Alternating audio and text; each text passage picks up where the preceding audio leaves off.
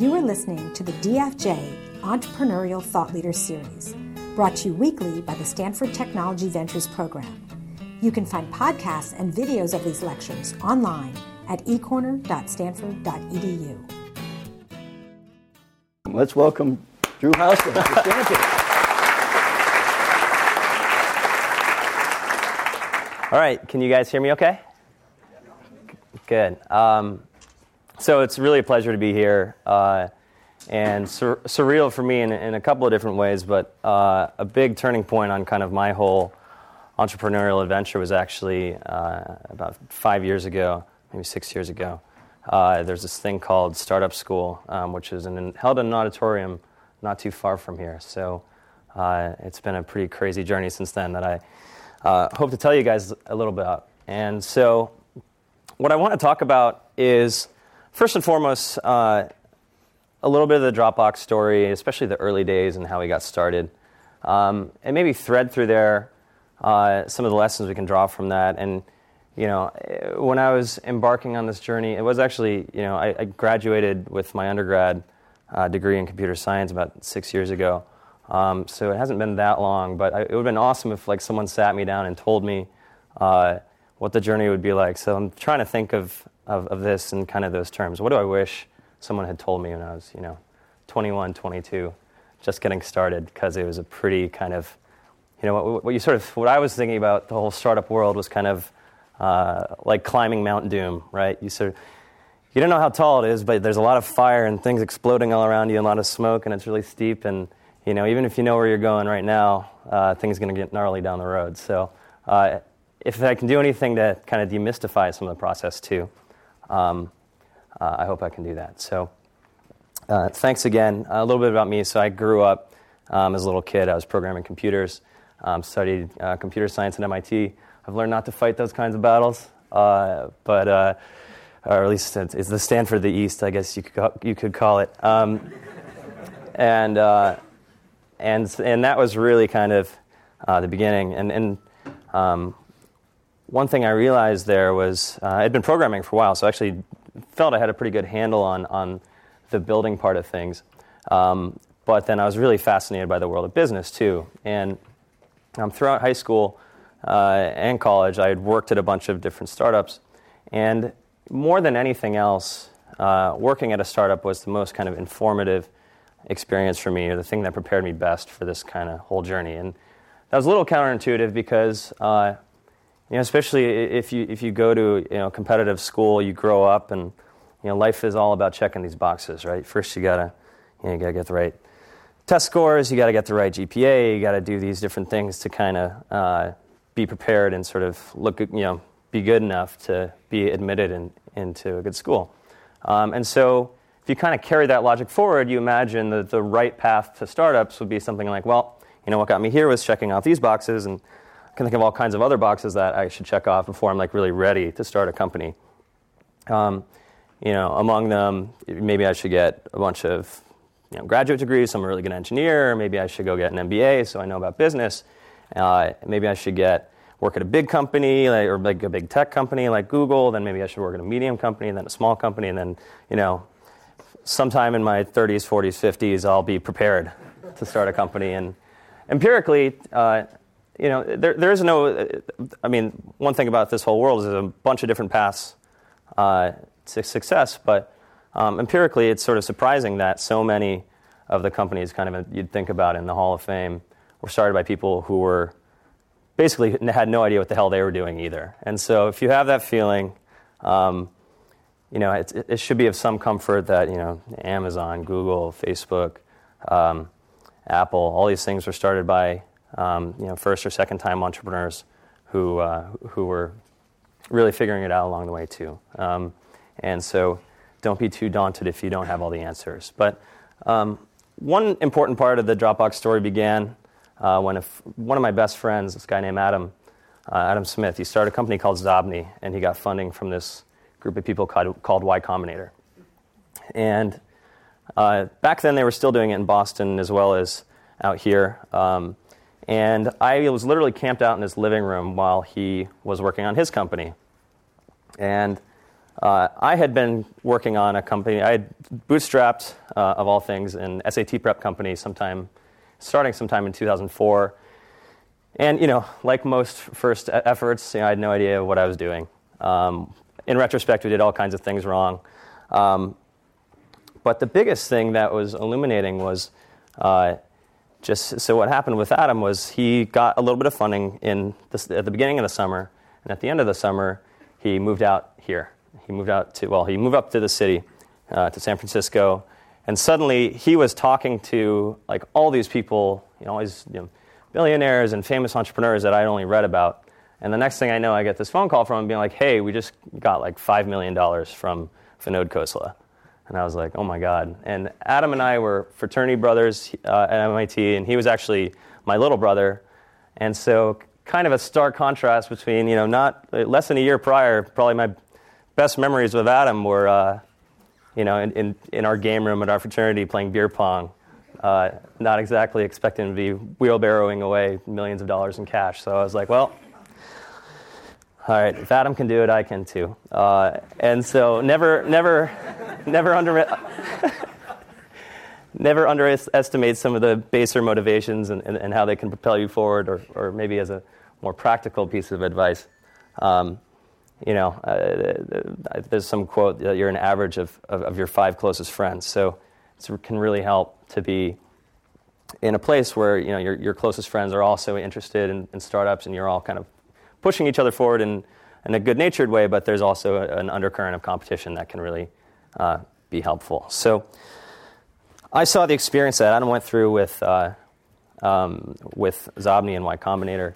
I was having sort of this, it helped me discover that I was kind of having this crisis where I couldn't put a name to it, but it was something like burnout, where I'd been working on my SAT prep company for 2 or 3 years part-time, and while I was finishing up my degree. And I was like, I haven't even asked myself, in the best case scenario, what happens? And I'm sort of thinking, I'm like, well, best case scenario is I'm kind of like king of SAT prep, and I kind of imagine like a little cardboard Burger King crown or something. But I'm like, I'm not even really that excited about that, because there's not really, I love standardized testing as much as any hormonally balanced person can. But I'm like, this is probably not my calling. So, and so I was like, well, okay, I've spent so much time on this thing. I should really think carefully about what I do next. And I was like, okay, it should really come down to a few things. And one of them was it had to be something that was deeply technical, because, at heart, since I was little, technology is what I really love. And I would love for whatever company I start to have technology as kind of the core source of its competitive advantage. 2 is I wanted something that I could explain to normal people, in a bar or a coffee shop or something, and have them vaguely know what I'm talking about. And so there are lots of interesting ideas that, some elements of infrastructure or software or enterprise software that kind of ruled that out, even though it's technically interesting. And 3rd was it had to be something that had a working business model, because actually this was kind of the height of Web 2.0. It was all kind of back to eyeballs and these different things, but I didn't really understand how that works if, you can eventually get people to pay for your stuff, or at least 4 people or however many were in here. So it was a good exercise for me, because then I was able to think long and hard about what I did next. And I found myself in this really bizarre situation where the same way that social or mobile or local startups are kind of the fad right now.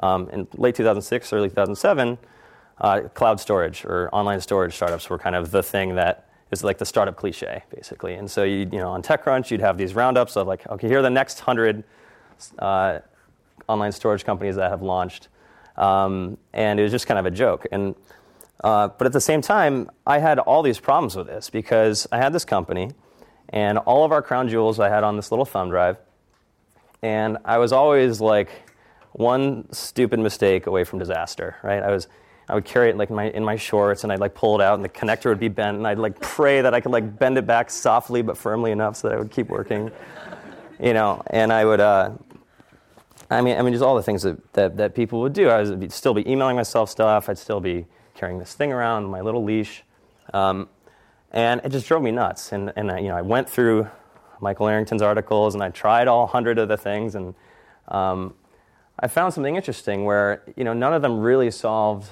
the problem for me, even though there were a lot of them. And in particular, you had to get like one thing to one service that was like a website you could upload your stuff to, and then you had to get another app that would sync things across your computers, and you get another app to back up your computer.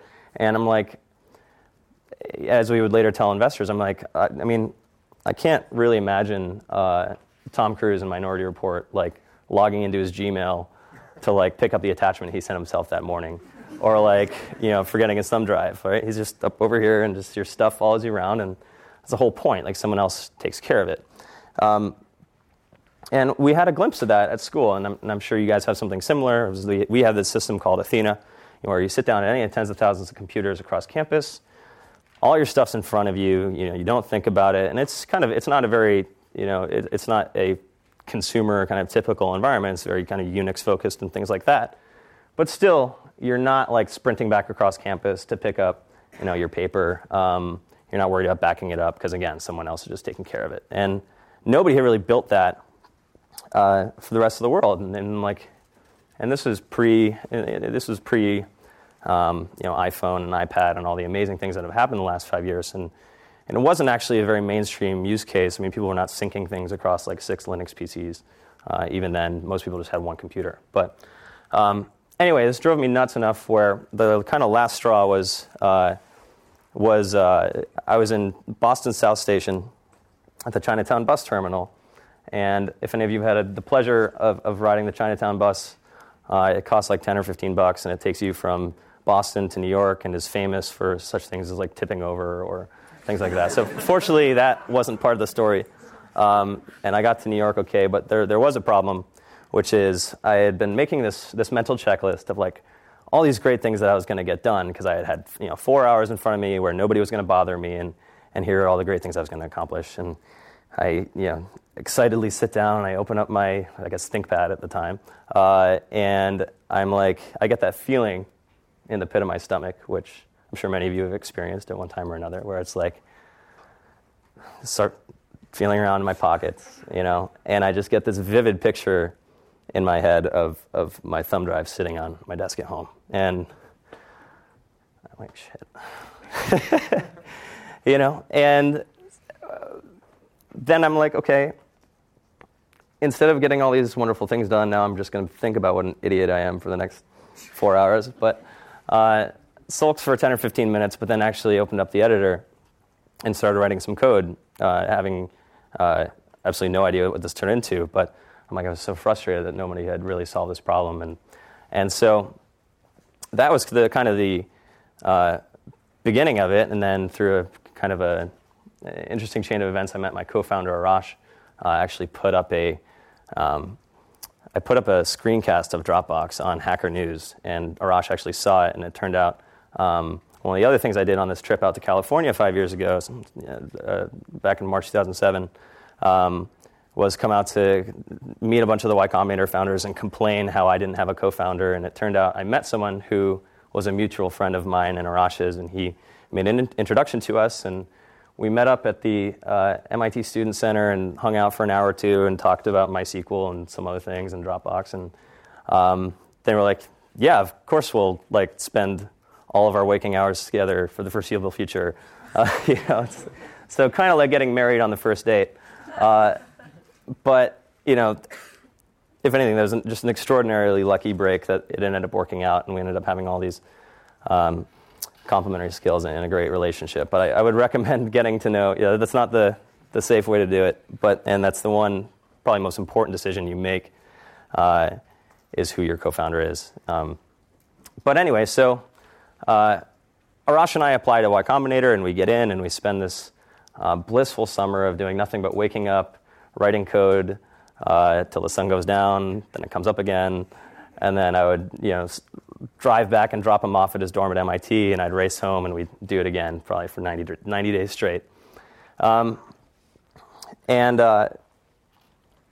so one of the great things about Y Combinator is it kind of plugs you in. It's sort of a startup boot camp where you encounter all these cast of characters that you meet out here, where so you hear talks. There's all the program is really these weekly dinners, and you have talks from entrepreneurs and lawyers, investors, just all these different people, and they kind of start giving you context around what you need to know. And one of the most challenging things as a founder is really you discover very quickly that you know a lot about or a technical founder is you know a lot about the engineering, but there's all these other things you suddenly have to care about, from sales to finance to management to strategy, like all these different things. And one of the things I had done that was really valuable in college is during the summers, I would go up onto the roof of our house and I'd just go on Amazon and I'd search for sales, and I'd look for the highest rated book on that and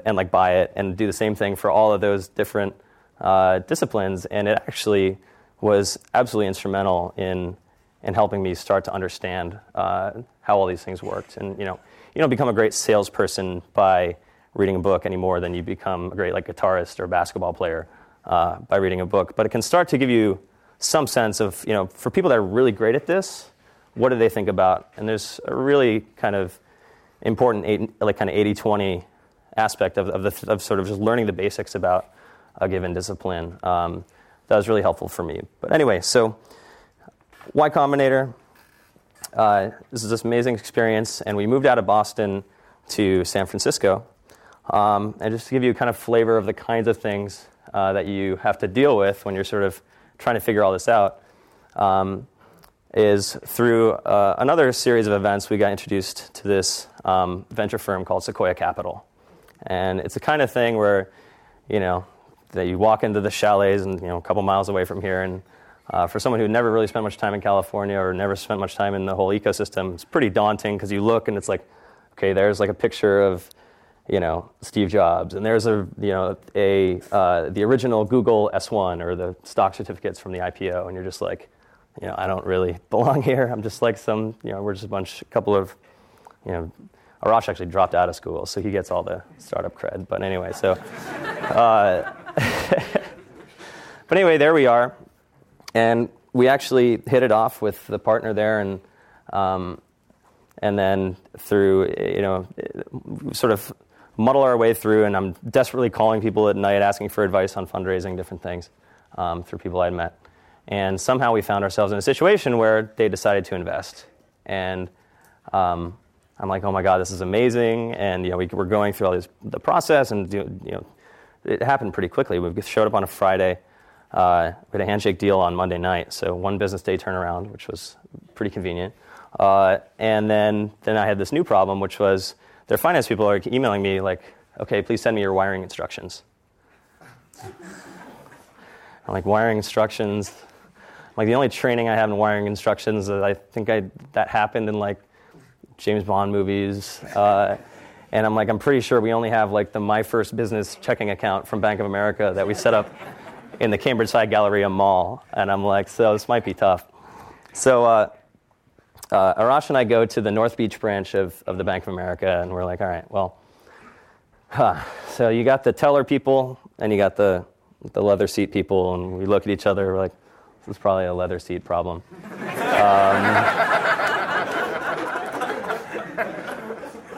And we sit down, and the woman was really nice. She's oh, how can I help you? And I'm is there a limit to how much a bank account can hold? And she's well, what do you mean? And I was dressed in shorts and a hoodie, and Arash was even more disheveled, and I'm well, can it hold $1 million? And she's yeah. And so, and I don't know if she thought I was drugs or this kind of thing happens all the time out here, but both sides very quickly stopped asking questions, and we got our routing number and everything, and went back. But there's no startup manual where you're okay, well, here's how that works, and so a lot of it is really even when you look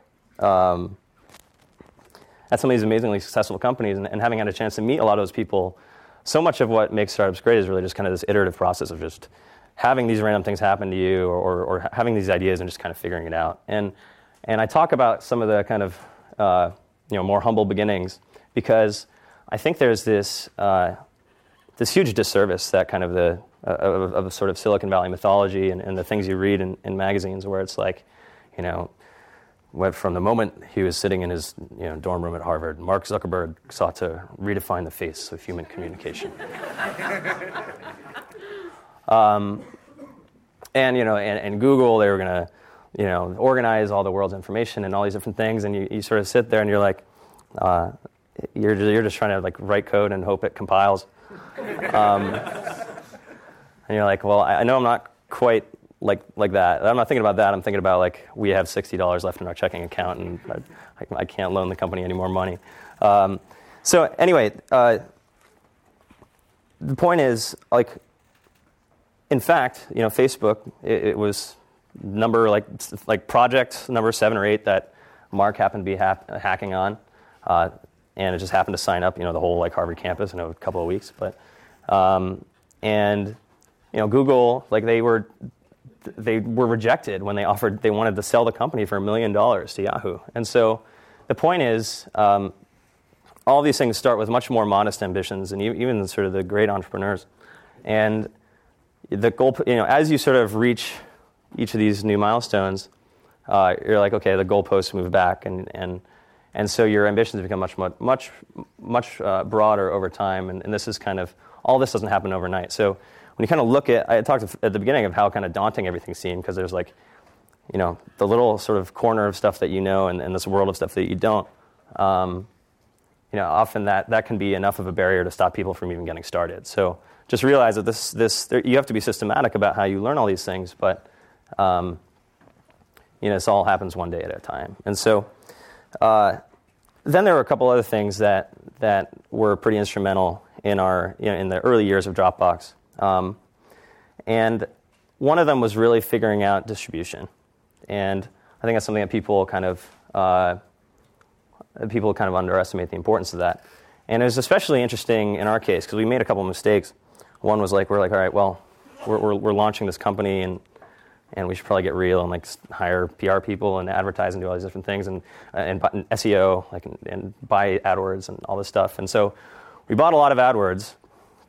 We spent a bunch of money and time on this, and the results were just terrible. It cost us like $500 or $1,000 to acquire a user that was going to pay us $100, and so very clear that wasn't going to work. But we had actually done these more kind of guerrilla things, which was inspired by reading the book Guerrilla Marketing, which was actually really instrumental in thinking about this, where we put this video of Dropbox on Digg in 2007, or March 2008, about a year after we started.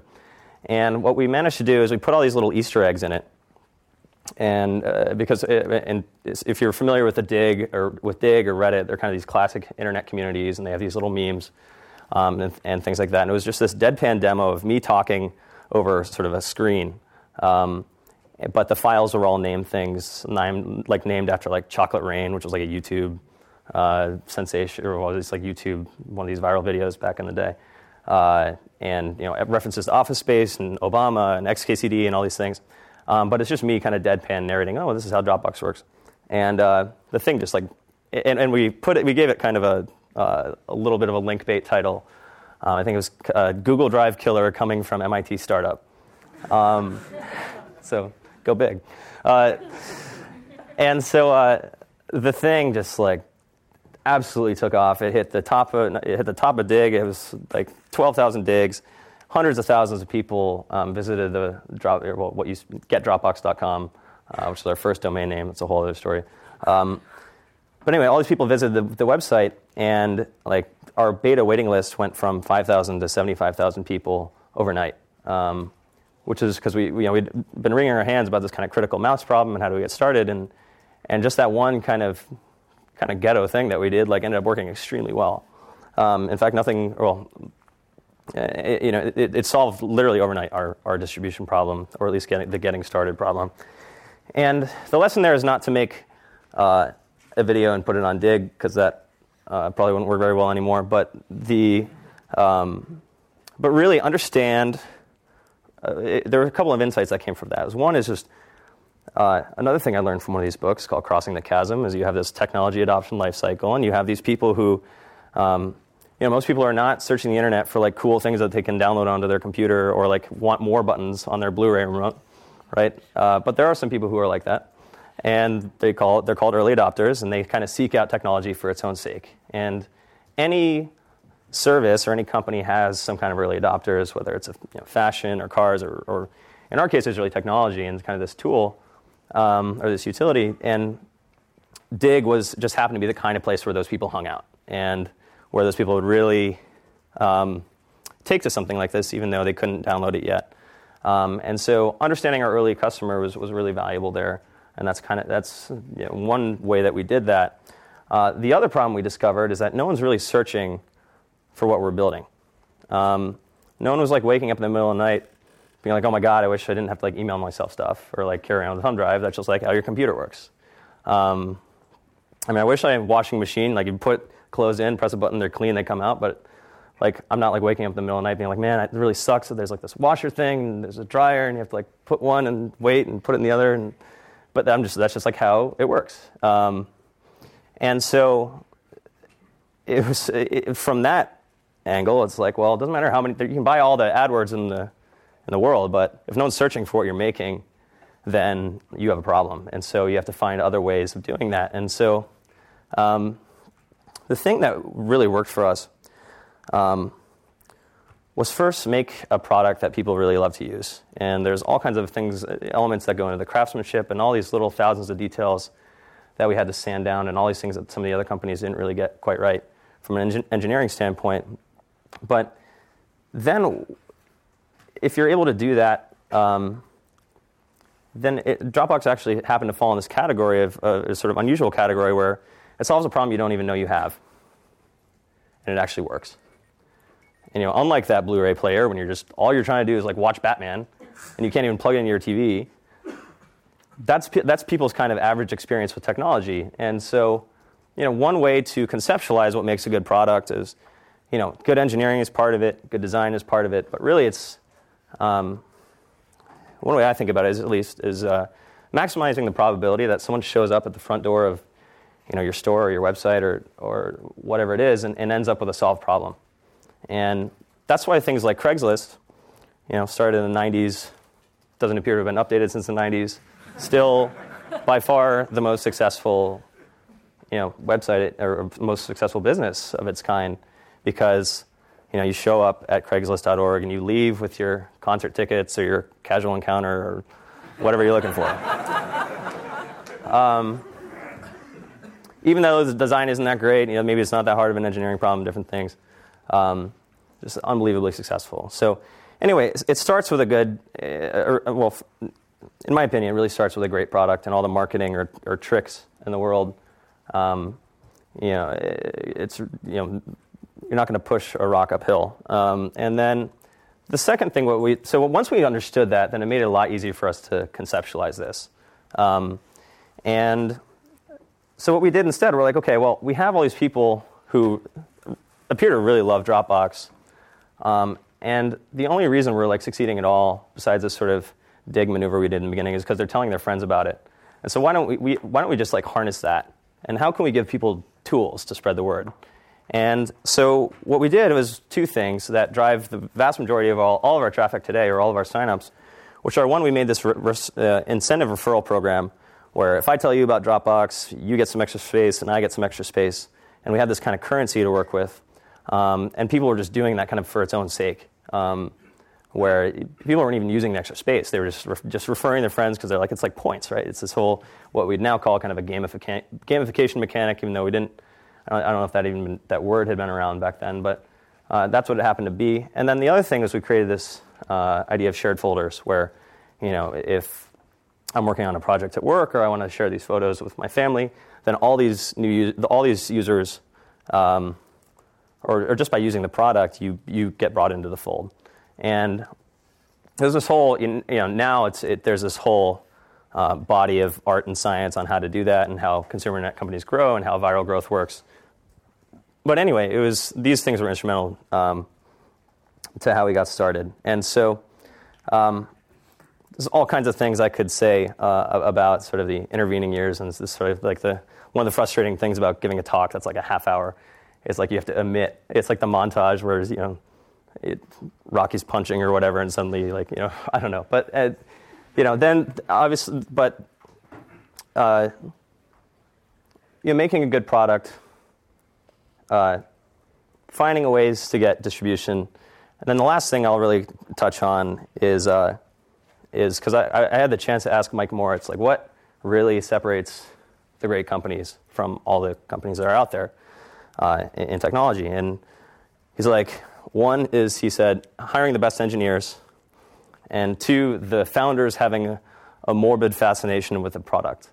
And I'm not even going to try to do the whole Welsh accent thing, but those two things, will carry you a long way. And then I'm sure he would add having a really big market and all the other things that matter in a business. But probably the most amazing thing for me is when it works out. And the thing that attracted me to this in the first place was really kind of never having a high learning curve. So that part's taken care of. It's always, you're never bored. There's never things or never shortage of things to worry about or that are new.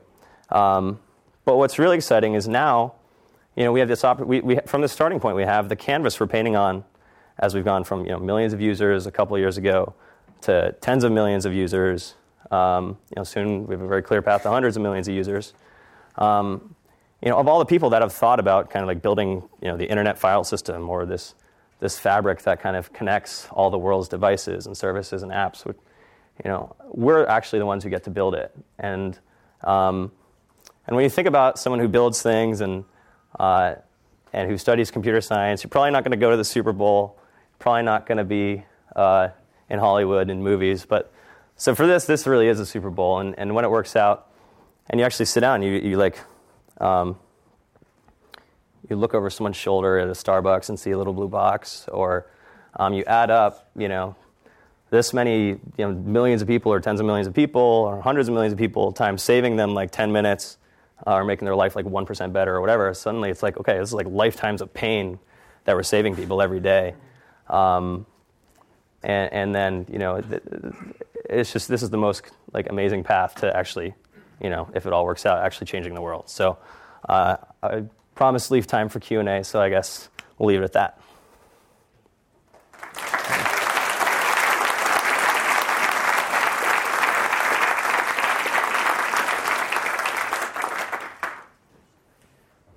How do you fend off competitors like now Google Drive and SkyDrive?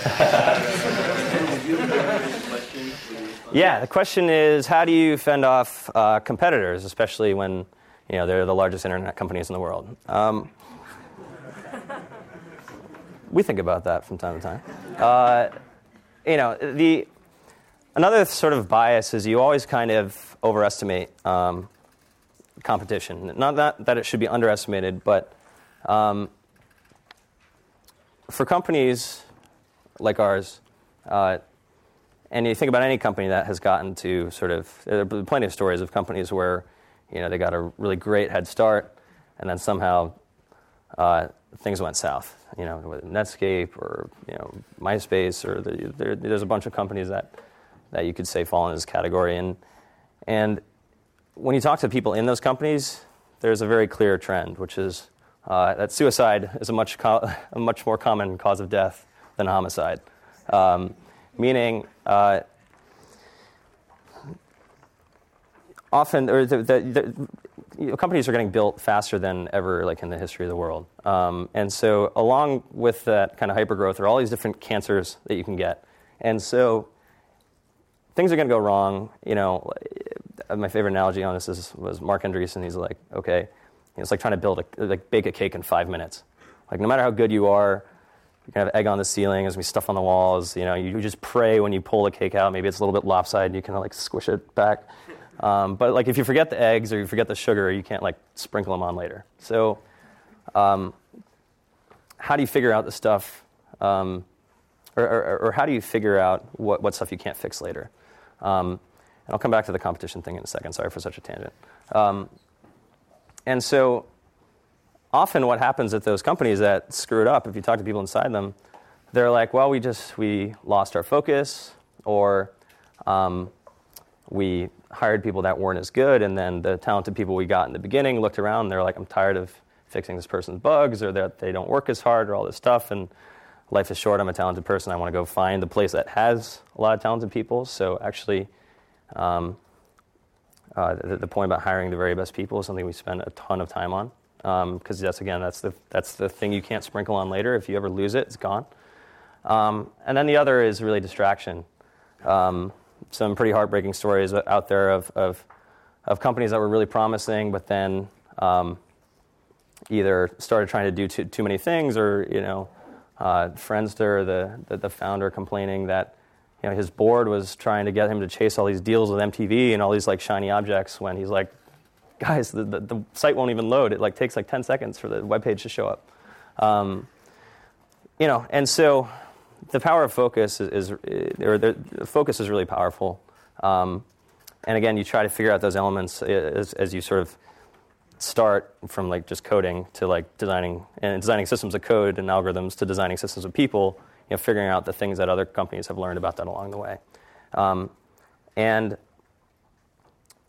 so while it's something that's really important to keep track of, most of if you actually look at all the data points, it's really more often the problems begin at home, not because of some competition. So the way we'll respond to, or the way we are responding to competition is actually very little is changing. Like nothing in our roadmap actually changed. Maybe there are a couple of things that got reordered, but we just focus on maximizing the number of happy Dropbox users and figuring out more problems that people don't even know they have, and solving them, right? So we're never going to run out of examples of that, right? You look at your iPhone, and you're like, wow, this has like a whatever megapixel camera, and it takes HD video, but then, how do I see that on my Samsung TV? Or why is it that, oh my God, I just discovered that I left my iPhone in a cab, and now like all my newborn kids' pictures are like gone forever. Like that's a problem you never had to worry about before. And so we think a lot about what kinds of problems that people don't even know they have, and think about solving them. And we think we're the only people that are really thinking about it this way. And so keeping our users happy and hiring the best people, those are the two main things. And you can screw up all kinds of other stuff if you get those two right. How do you make good business decisions? It's kind of a hard. It's a hard question to answer. I think. So the question is, how do you make good business decisions? And it's kind of a hard question to provide a pithy answer. Like, how do you play guitar well? I mean, there's a bunch of things that go in it. It's a good question, but I think it's really about prioritizing those things and thinking about just that. How do we get the best people into the company? How do we build a great product? How do we make our users really happy? And then, especially as a first-time CEO, how do you have to? It was really helpful to me to try to really research how all of these companies worked, especially on the way up. How did Google work? How did, and not just like internet companies, but how did Intel work? How did companies in the 70s work? What was the kind of get as many lenses on these different things to view things from a sales lens, or a behavioral psychology lens, or a management lens, all these different things. And so bringing those different kinds of perspectives, giving yourself context around those things, and having a lot of tools to kind of deal with any business situation, I think, are one framework for making good decisions. And hiring great people into the company that can help you with that stuff. Could you tell a little more about the investment process? Like, the first time you got investment from Sequoia, was it like a no-brainer? Did they offer? Did you take whatever they offered? Did you negotiate, or was it very simple? It's complicated. I mean, there's a lot of stuff that's sort of one of these kind of a classic kind of pitfall of thing that you can spend a ton of time worrying about. But I'm sure any venture capitalist, if you could be the worst negotiator in the world, but if you're like, God, we're just getting so much traffic, we just need money for servers. Like, can you please? We have all these people who are using it. We just need some money. You're going to get some pretty good venture capital investment if that's the problem you actually have. And how do you do that? You get traction. And so there's a whole body of knowledge on that that's actually pretty well spelled out. VentureHacks.com is where I learned, and I think is probably the best site out there that goes over the nuts and bolts of venture investment and a bunch of other interesting stuff. Rupa Das fantastic service. First of all, I've been addicted to Dropbox for the last 2 years in grad school. Use it every day of my life, and it's been fantastic. But the question that leads up to that, my usage, is that I'm maxed out on my 5 GB. And I'm the kind of person who doesn't like to pay for services. That's the truth of the matter. That I do that for Netflix for $7.99, and that's pretty much it. And I try to feign the payment. So what I do is I tell my mom to join, my dad to join, who don't know anything about technology. You're not going to be using Dropbox anytime in the near future. So how do you make this happen? Because I'm kind of, for now, I'm actually using Amazon Drive, I'm using a little bit of Microsoft, and I'm using Dropbox. How do you get people to pay money and make money for your business? Because valuations are all right, but money needs to come in. Question is, how do we actually convince people to pay for what we're making? And there's actually, even with Dropbox as it is, there's all kinds of ways that that you can use a service without actually paying for it. And then there are even things you can do around, using sort of putting this stuff on Amazon, this stuff on Google, this stuff on Dropbox, and so on. I mean, our fundamental value proposition is that, like, we keep all of your stuff in one place, and we do a better job of that than anybody else, and you're free to not have to worry about all this stuff. Like, is it going to work with my phone? Is it going to work with my computer? We support all these different platforms and provide what we hope is a uniformly great experience. And a lot of people just want a solved problem, and rather than going to all that trouble of sort of partitioning your stuff across all these different places, that's actually the point of Dropbox, is to bring it all together, and they'd rather have that than $10 a month or $100 a year. So fortunately, that goes back to the technology adoption curve. Like, some people just have different proclivities for, like, paying for things or not, and so we just make sure that we're solving a problem that's big enough for people that would rather pay for it than just than have to, like, deal with all these other hurdles. Do you see enough people paying for that? Yes, the paid services are popular, and I make everybody else be quiet about that, so I have to too. But can you tell us about a few of the things that crossed your path that you guys decided not to go with, the things that seemed like good ideas, but then you subsequently discarded them? So the question is, are the things that seemed like a promising path that we decided not to do?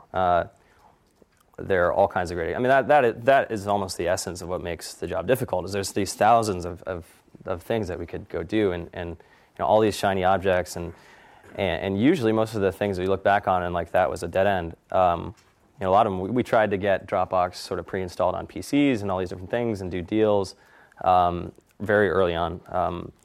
And the problem was a sort of classic negotiation. We had no leverage, so they were just going to push us around. They made all these ridiculous demands, and they kind of, it's like harpooning this whale, and they're just like taking you all over the place. And now it's a completely different story. We have a big audience and a brand and all these different things. But I'll give you an example. The number one thing our users, or more power users, ask for, which is the ability to watch multiple folders with your Dropbox. And they're like, why? You guys can see it on VoteBox, which is our our sort of way of that we let our users vote on different features that they want and make requests. Why the hell haven't you guys why don't you let me watch multiple folders? Because, I want to watch my documents, I want to watch, map all these different things. And the reason is, the initial reason was like, we built something simple because we didn't have time to build something complicated. So it was more technically complicated. There's a lot of UI code. There's all this different stuff that I would have gone and had to have built, and we just didn't have time to build it because we wanted to get something out the door. But then we realized there was this great benefit to the simplicity of the model, where your Dropbox will look the same on your phone as it does on your computer, and it's pretty easy to explain to people that you have this magic folder, and anything you save in here saves everywhere, and all these different benefits. And conversely, playing with the other products is sort of like, well, welcome to this, and please configure your folder mapping, and some people love that, and that's great. But most people are very, very confused, and if you're already, if you're already skeptical enough that here's this like new thing that you've never seen before, and now they're asking you about folder mappings, and you don't spend your time worrying about folders and files and things like that, then you're going to be pretty turned off. And we would find when we did usability tests that people couldn't even figure out how to install Dropbox to begin with. Like they would, we brought 5 people in literally off the street, and 0 of 5. We kept tally of all these things. 0 of 5 people even discovered that there was a tray icon or a little menu bar icon. And if you don't know that, then you're going to have a lot of trouble getting back to your Dropbox folder and all kinds of other things. You're not going to have a good experience. And we're like, wow, okay, 0%. All right? Because we get these emails. We get these emails to feedback to our feedback alias, and one would be like, oh my God, Dropbox is amazing, I love it. And the next one would be like, I don't understand how you MIT nerds have, I need a PhD in physics to even understand this thing. And they're just like this diatribe. And they're like one right after the other. And we're like, that's interesting. And so we brought people in off the street, and then we started seeing all these things. And like, okay, there's the people are clicking the screenshots in the tour because they think it's their computer. People, well, you laugh, but it's actually our problem, right? We got this. These are people that, that would be paying us if they actually had a good experience, and all kinds of things. They would click on Internet Explorer and it would obscure the download window, so they couldn't figure out where the download actually went. I mean, just a list of dozens and dozens and dozens of things, and we just sanded them down. We're just like, okay, well, we're going to get to thing number 71 today, and now if you actually install Dropbox, you see this big bouncing green arrow whenever where there's like, hey, this is the icon you have to click on to get to your Dropbox. And so, kind of long answer to, it's amazing. Even just like 10% more friction might cut your audience in half, and it's exponential. So we decided that it was not worth the complexity to build that, and just wasn't worth the engineering trade-off. In the back. Yeah? I have a startup and we use Dropbox every day, and I don't know if this is a preference or not, but why did you go with an interface where if you remove the file, you're not removing a copy? That drives us crazy. Yeah. Is that a preference? So the question is, why is it when someone moves something from a shared folder, it moves and doesn't copy? And unfortunately, that's just we only have so much control over the underlying operating system or the Finder or Explorer on Windows, and that's just the way those things were designed. And sort of the extra magic that gets sprinkled on that Dropbox does, it just isn't aware of it. And so there's probably some kinds of hacks that we could do to, like, if you move something out of a shared folder, warn you about it, or maybe or do different schemes to make things read-only or things like that. But yeah, we're aware it's a problem, and that we should do something to make it better.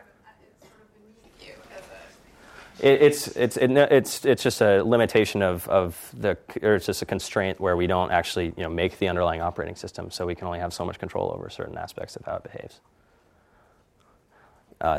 Guy, dark blue shirt, sitting. So you got really lucky finding a co-founder. What advice would you have for other people trying to find a co-founder? So what particular skills do you value, like looking back? So the question is, what do you look for in a co-founder? And I think first and foremost, it has to be someone where you just really, really respect their judgment, and just sort of have absolute faith and trust in them as a person. Doesn't mean it doesn't mean that they'll be good at everything. In fact, it's actually good if there's some complementarity, and that there's some. There'll be things that you're both interested in. In mine and Rash's cases, we're both very passionate about the technology and the product design, and are very opinionated about those things. Unfortunately, our tastes are pretty similar on that front.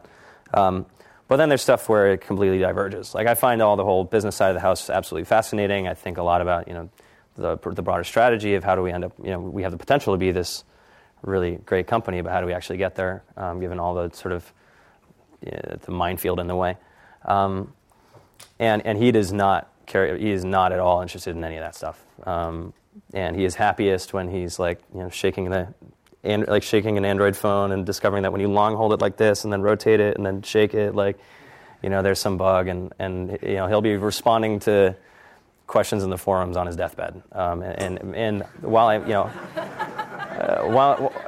while I'm capable of doing that, and I think it's important for everybody to do some element of that, I can focus on other areas. But I know that he's got that under control. And so I think, it's really you and your co-founder. It's like you can't even really. I mean, you could have some kind of horrible situation where someone gets kicked out or these different things, but they say you can't divorce your investors, and in most cases you can't really divorce your co-founder without pretty horrible things happening. But more important than that is really you and your co-founder are kind of the seed crystal for the early team that's going to assemble around you, and then the first 10 people. Those first 10 people are going to be the seed crystal for the next 100. And it keeps going out from there. And in general, talented people are not going to join people that are less talented. But there's often a lot of pressure, or you can sort of let the hiring bar go, where you're we really need someone to solve this problem, and it's really hurting us that no one is building this thing. And so, is it really that big a deal that this engineer kind of bombed that question, or isn't really that excited about Dropbox, or isn't really going to work that hard? You have to say no. And so, it's really just kind of finding someone that matches you in that way. How you do that is a much, it's how do you find, a spouse? It's like this. You'll spend more time with your co-founder than your spouse. In the back. Yeah. How do you react to somebody telling you that it's just a feature and not a company? Question is, how do you respond to someone telling you that what you're making is a feature and not a product? So Steve Jobs was giving us a little bit of a hard time, saying that we were a feature and not a product when we didn't want to sell a company. And so, I mean, everybody's got opinions. This question. You mentioned that hiring great people is a very valuable aspect of your company, but how do you spot good people? So the question is, hiring great people is an important aspect of building a great company, but how do you spot great people? And it's actually a really good question, because some of these things are more intuitive than other things, because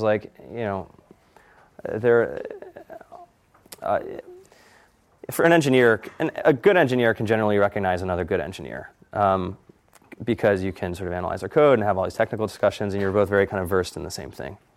But think about it. It's okay, well, if you don't play guitar, and you see someone playing a Beatles song, you're like, oh my God, that's amazing. This person's playing music, and I can't even get my fingers on the strings.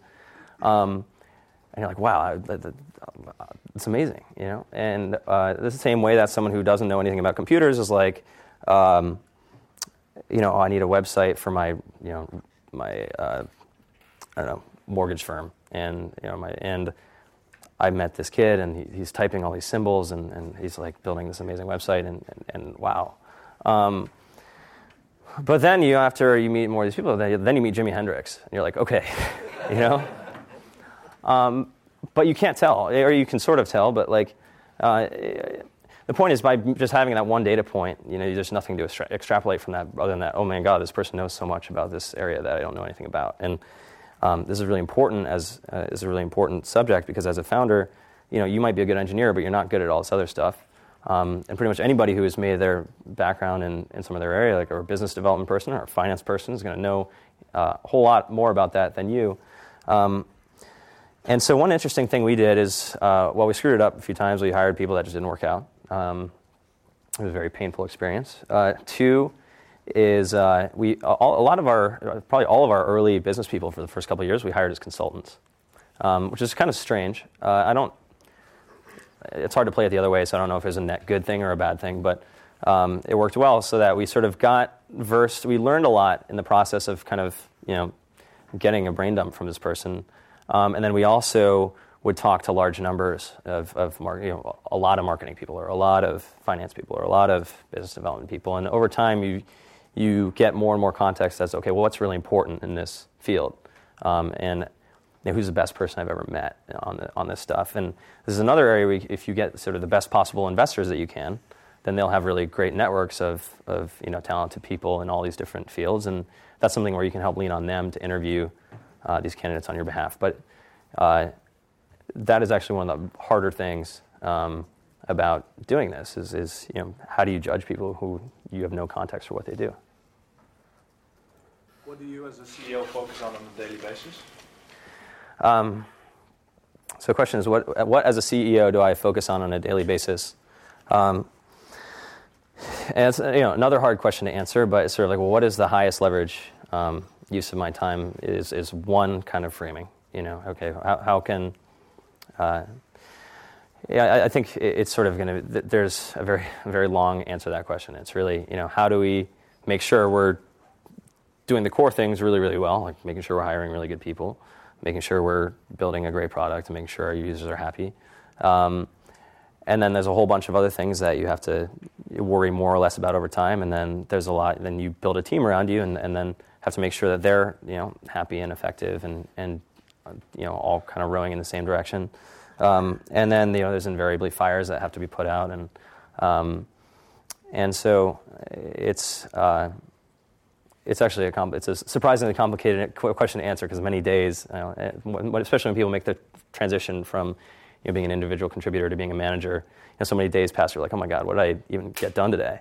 I was just like talking, and I was just like responding to email, and like. Do you focus on culture? It's a follow-up question. Do I focus on culture? Like, absolutely. Arash, my co-founder, is even more opinionated about this stuff. One of my weaknesses, well, sort of double-edged sword, is I tend to be optimistic in general, and so I'm always like optimistic about people. So I'm like, oh well, or give people the benefit of the doubt. And he's the other way around. So it's actually a good kind of counterbalance. Yeah. So how you deal with a co-founder share, and why Steve Jobs picked your company other than your competitors? Say the first part of the question again. First question: how you deal with co-founder share? Co-founders like share percentage. Oh, shares. Okay. Yeah. Dividing equity. Second question is why Steve Jobs picked your company rather than your competitors? So I'll answer both questions quickly. So how do you divide up equity with your co-founder? And again, very nuanced subject. But people have written great things about that. And actually, it's one of those things where if you look it up on Quora or you search for things on Google, you get some very knowledgeable responses. And so I don't really have anything beyond that to add. And then beyond just sort of the basic things around, make sure it's subject to vesting, meaning that they get it over time, so that if you have some disastrous situation, you don't have to deal with that. And the second question was, why did Steve Jobs pick our company over competitors? I think any company that does something interesting on the way up, gets all kinds of conversations like that happen. And I think started the conversation with a compliment that we had a great product, and which is high praise. I'll take it. And I presume I can't answer that on his behalf, but presumably they've clearly understood that this is something important. All right. Drew, thanks a bunch. We've got a basis leader here.